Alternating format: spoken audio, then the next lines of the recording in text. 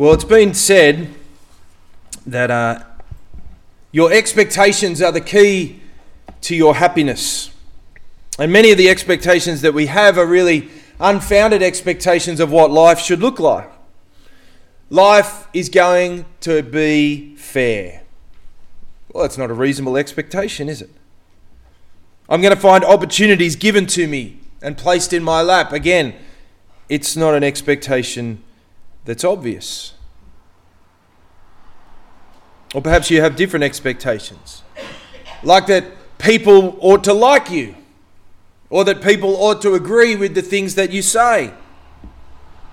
It could be all sorts of different expectations that you have in life, but the old mathematical equation is true. Happiness equals the reality over the top of your expectations. If you're not a maths person, just have lower expectations. That's how it works. Or so it seems to be. When it comes to the Christian faith, though, what are your expectations? There are many who would believe that if we can just find God and put him in our life, that's going to make everything better, or it's going to make everything more comfortable, or it's going to make everything easier, or it's going to make everything fill in the gap. It's usually a good word, isn't it? Better, easier, more comfortable. But that's not what this passage talks about. See, what are your expectations for the Christian life? If you're already here today and you've put your trust in Jesus already, what are your expectations for your Christian life? Once again, we enter into the upper room with Jesus. These words that he speaks just as he's going to the cross.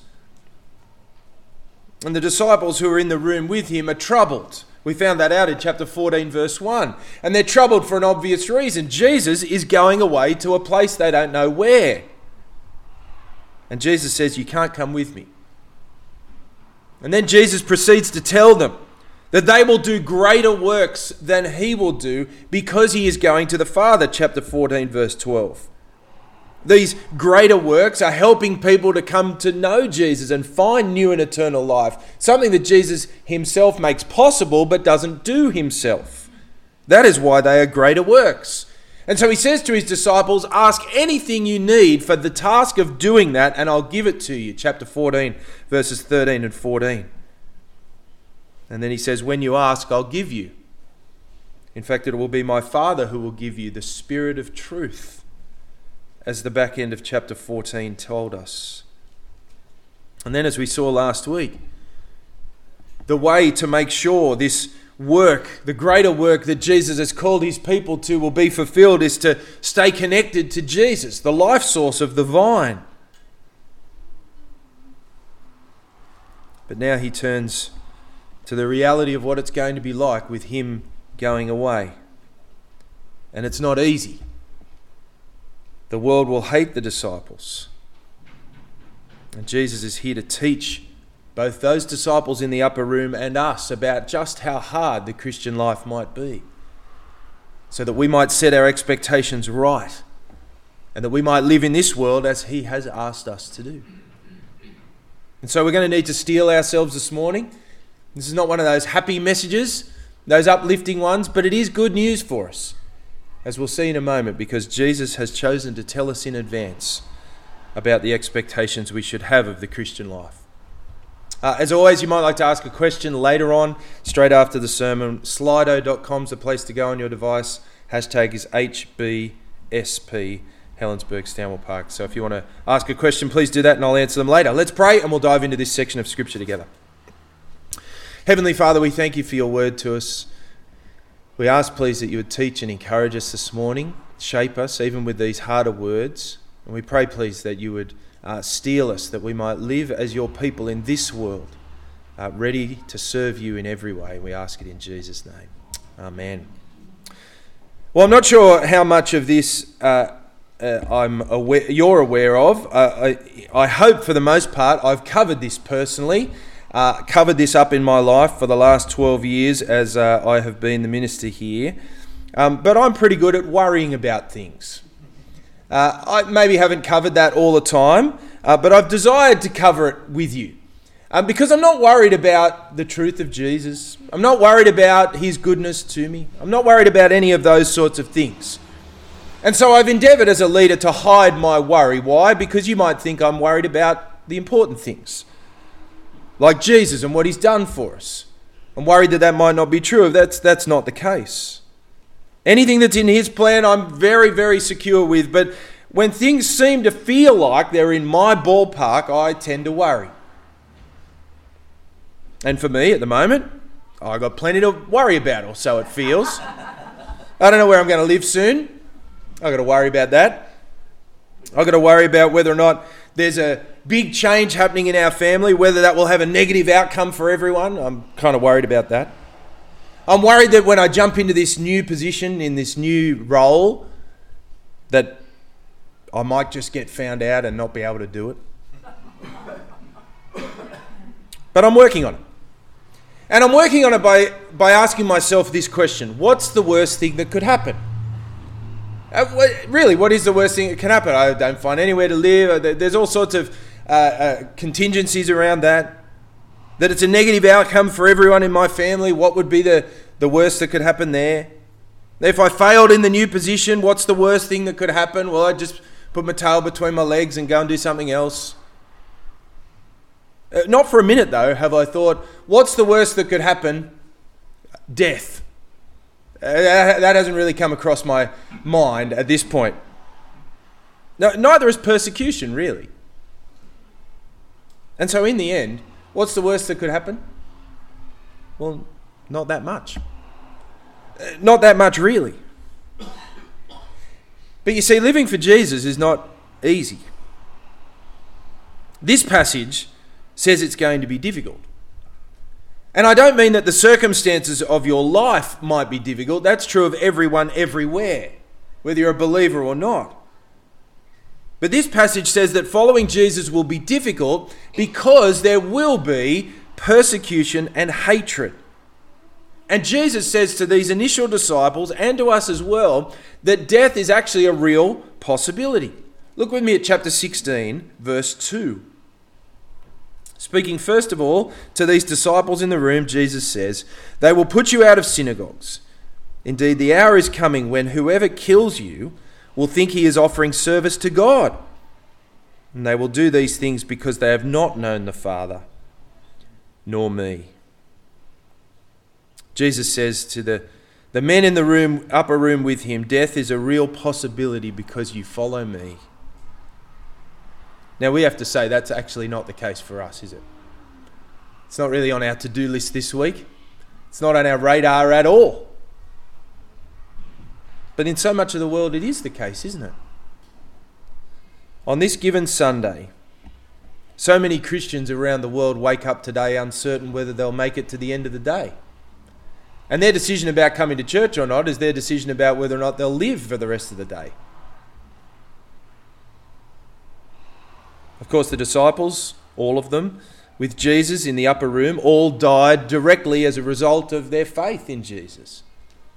Even John, who is said to have died of natural causes, they tried to kill him, boiling in a boiling vat of oil, but it didn't quite work, so they exiled him to Patmos instead. That was the best thing they could think to do.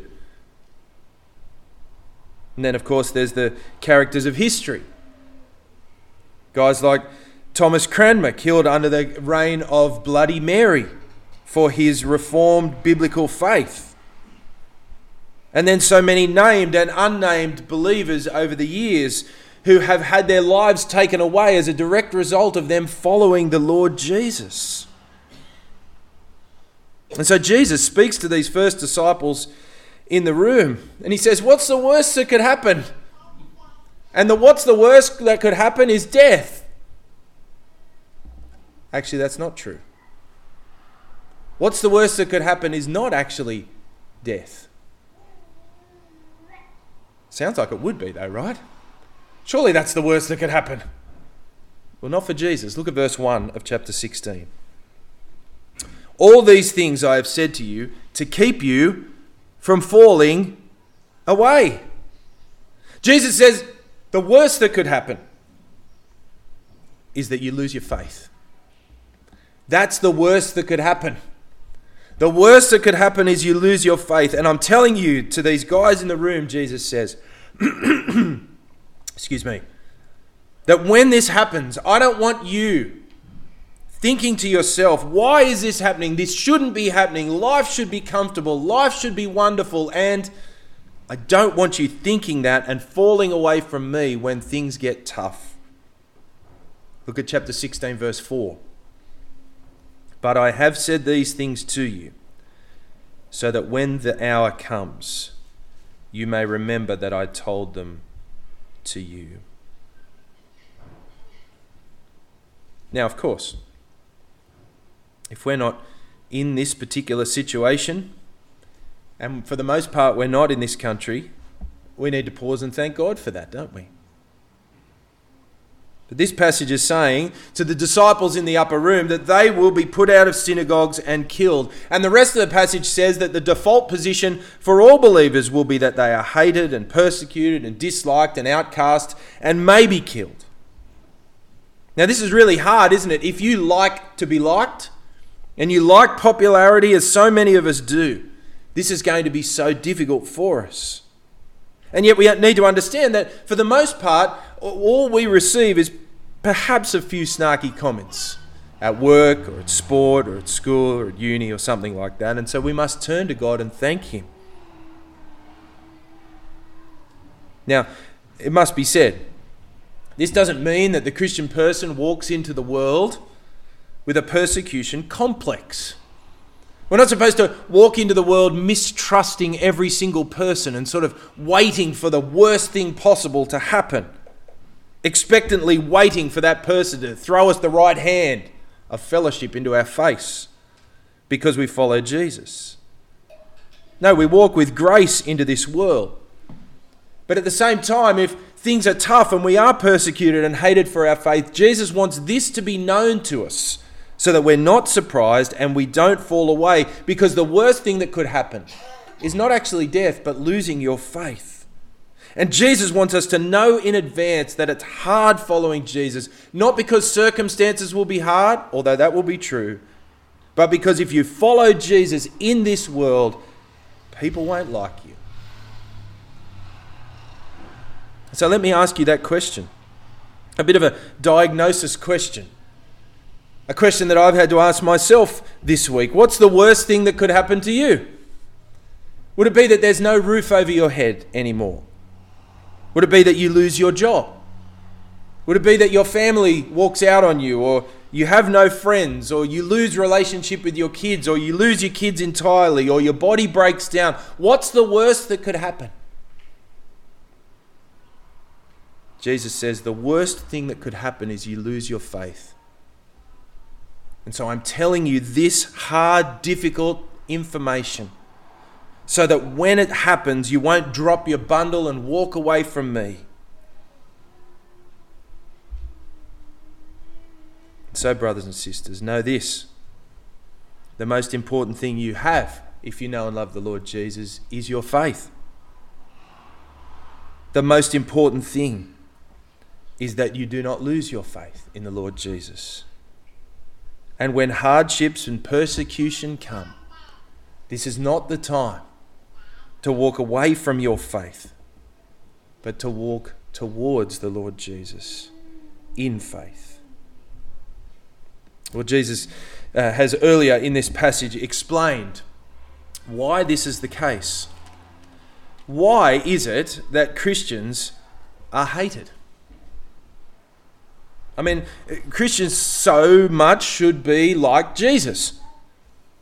And Jesus is loving and caring and generous, and we are supposed to be loving and kind and caring and generous. And so why is it that the world hates Christians? Well, this passage gives us at least 3 reasons why. Look at the first one there in verse 19 of chapter 15. If you were of the world would love you as its own. But because you are not of the world, but I chose you out of the world, therefore the world hates you. The first reason Jesus gives about why the world hates his followers is because Christians are not of this world. I reckon in this material part of the world, in 2508, where it's so beautiful and wonderful, if there was one thing I could remind you week after week after week after week, I would remind you that because of what Jesus has done for you, this is not your home. Your house is not your home. 2508 is not your home. Australia is not your home. Because this world has so much to offer, doesn't it? And we love it so much. And we love this area, and we love this place, and we love the people, and we love the vibe, and we love what it gives to us. And it's not our home if we know Jesus. Jesus, being with him is our home. As Jesus said back in chapter 14, he is going to the cross to prepare a place for his people. That's the home that we await. And this passage teaches us, doesn't it, in verse 19, that if you are a follower of Jesus, you've been chosen to be with him. And as a result, you do not belong in this world. This is not your home, and as a result, the world will hate you. But this is so hard because the world around us has so much to offer, and we love the approval of others, and we want to fit in this world, and we really want to live life to the full. Now, many of you have seen this analogy before, and I say with clarity that I've stolen it off other people. So that's fine. It's pretty much most of my ministry, actually, just stealing stuff of other people. But that's how it works. That's what you do. You just actually tweak it just a little bit so that the trademark... Anyway, I'll explain that to you later. But you might have seen this analogy before. I want you to imagine for a minute that these are... Well, they are ladders, yeah. I want you to imagine that one is life in this world, and one is where we belong with the Lord Jesus. And what many of us want to do is we want to sort of straddle this thing, and we want to climb up the ladder of life. One more step. I'm getting there. Don't worry about that. We want to climb up the ladder of life and enjoy life to the full. And we think we can have both at the same time. We can grow in Christ and keep going further and further. Describe the nature of the role. It's fine. I'm still employed here, so that it still counts. And we want to go higher and higher. And that's how it works. But I'm not going to go any further. Because the purpose of the analogy is this: you can't actually climb both ladders at the same time without doing yourself great damage. And that's the nature of it. But that's what we want. We actually want to be a Christian. We want to follow Jesus. We want to call ourselves a Christian, have eternal life, and grow in Jesus. But we also want to be members of this world. And this analogy shows us that you can't be in both places at the same time. You can pretend and think that you can. But if you really want to grow in Christ, then it will be impossible for you to live as a member of this world. And so it's important for us... Thanks, Mike. Good man. It's important for us to remember this. I was hoping workers' comp would come in there somewhere, but anyway, it didn't work. Get a better house and all that. Anyway,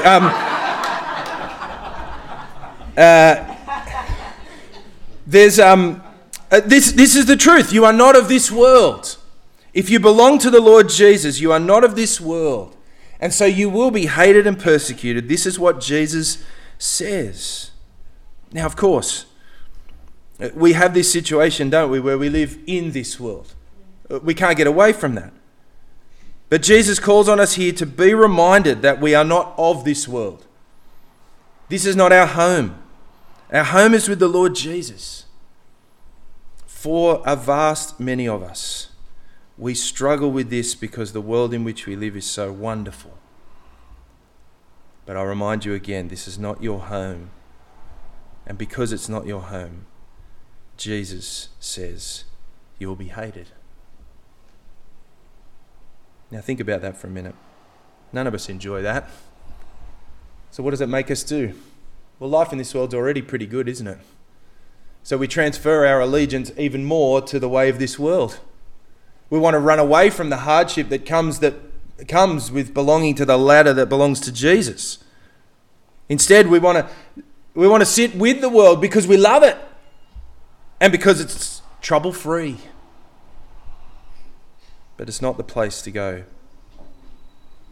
It's not where eternal life is. It's the ladder that leads to death and destruction, and only in Jesus do we have and find eternal life. But along with it, we find hatred and persecution. Brothers and sisters, be prepared for this and choose your ladder wisely. Choose Jesus, because he has first chosen you. Secondly, we're told that told in this passage that Christians will be hated because Jesus himself was. Look at verse 18.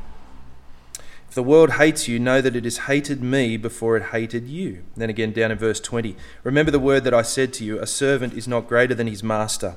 If they persecuted me, they will persecute you. But if they kept my word, they will also keep yours. It's pretty clear, isn't it? A servant is not greater than the master. We've seen already throughout these chapters of Scripture that the Father and the Son are different, but they're one and they're united. And that the Son and believers together are one and they are united. And so we should expect the same treatment. That the way the world treated Jesus, eventually putting him on a cross, is the way they will treat the disciples of Jesus if we follow closely with him. And in the end, Jesus says, this is the way they treated the Father as well. Now, there's this strange little section, isn't it? That's hard to read, Bruce, so you did really well, because verses 21 to 24 are actually very confusing little verses. Let's have a look there again at those verses. But all these things they will do to you on account of my name, because they do not know him who sent me. If I had not come and spoken to them, they would have not been guilty of sin, but now they have no excuse for their sin. Whoever hates me hates my Father also.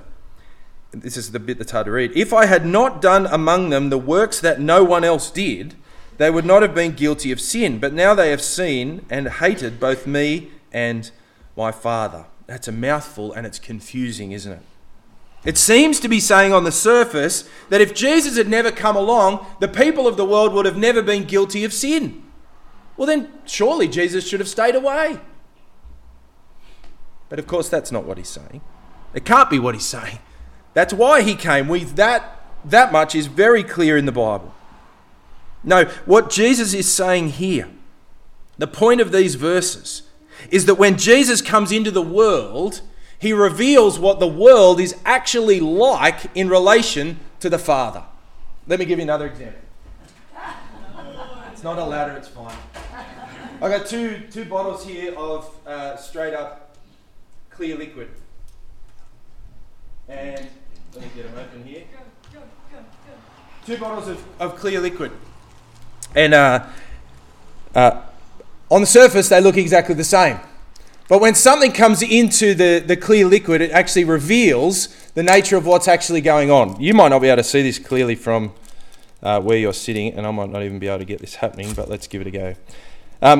So I'm going to introduce something to the bottles, and it will show it up as being different. The thing is just a Mentos. We put it in there, nothing happens. Put it in here, and you probably can't see. It's not quite Coke, because I wasn't going to ruin the new carpet, but it fizzes things up. This is what Jesus is saying. When he is entered into the world, it looks like everything's fine. But what it reveals is that the world hates the Father. And that's the point of the analogy. When something is added in, it reveals, looks the same on the outside, but actually reveals a problem on the inside.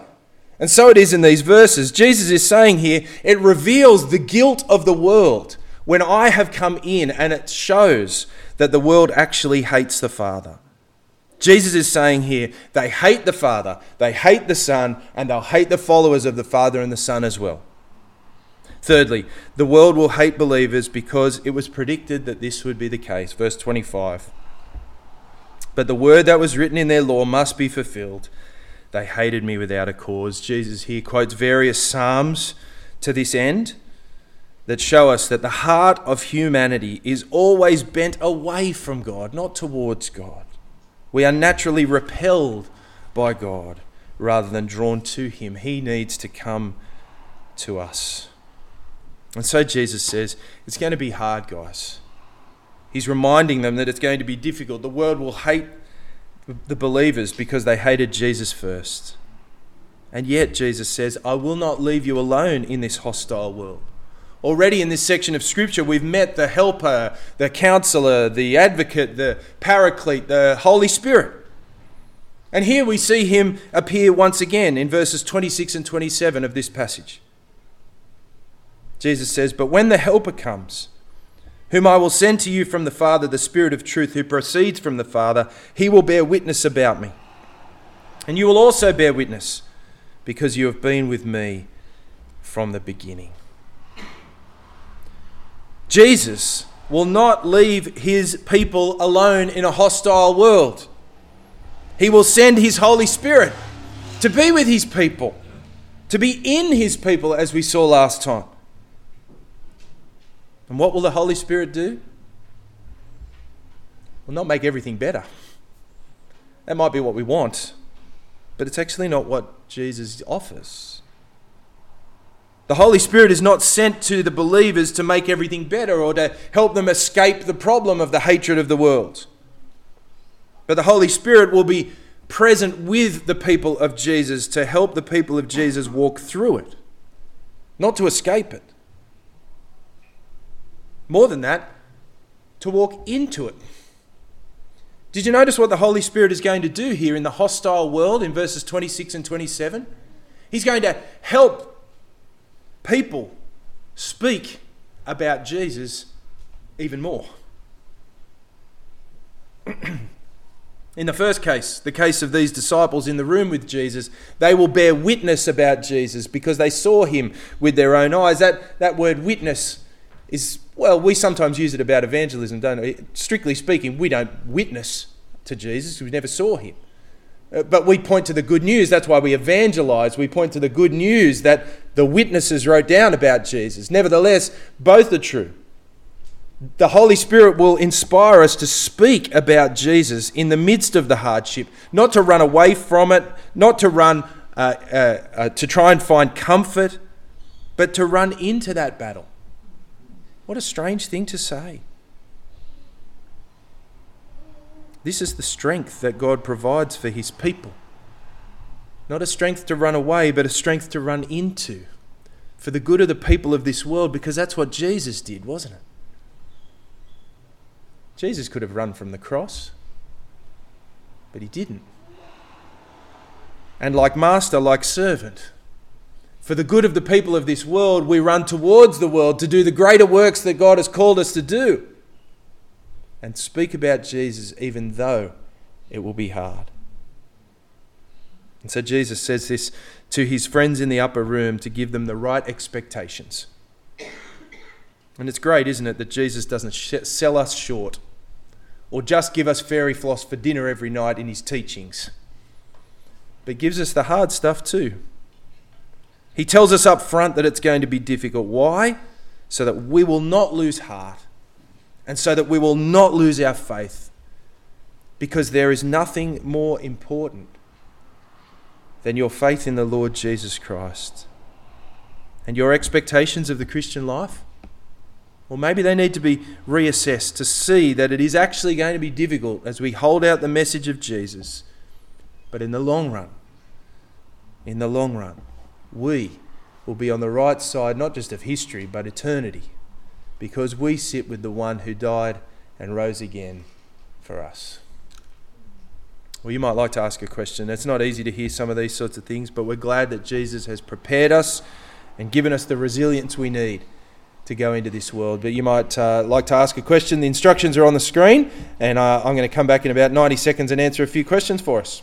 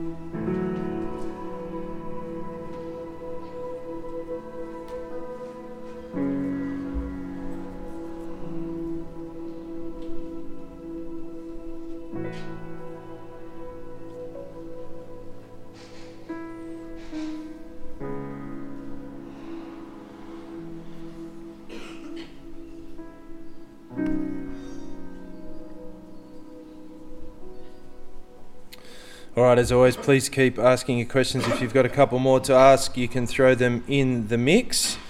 The first is from Alicia. How does the idea of losing your faith or falling away, as the passage puts it, fit with the doctrine of predestination? That's a great question, and I appreciate that question. In lots of ways, we go back to the book of Hebrews for this sort of stuff, because the book of Hebrews keeps putting ahead of us real warnings to not fall away. And there's a sense in which this is obviously a reality that can be done, that can actually happen.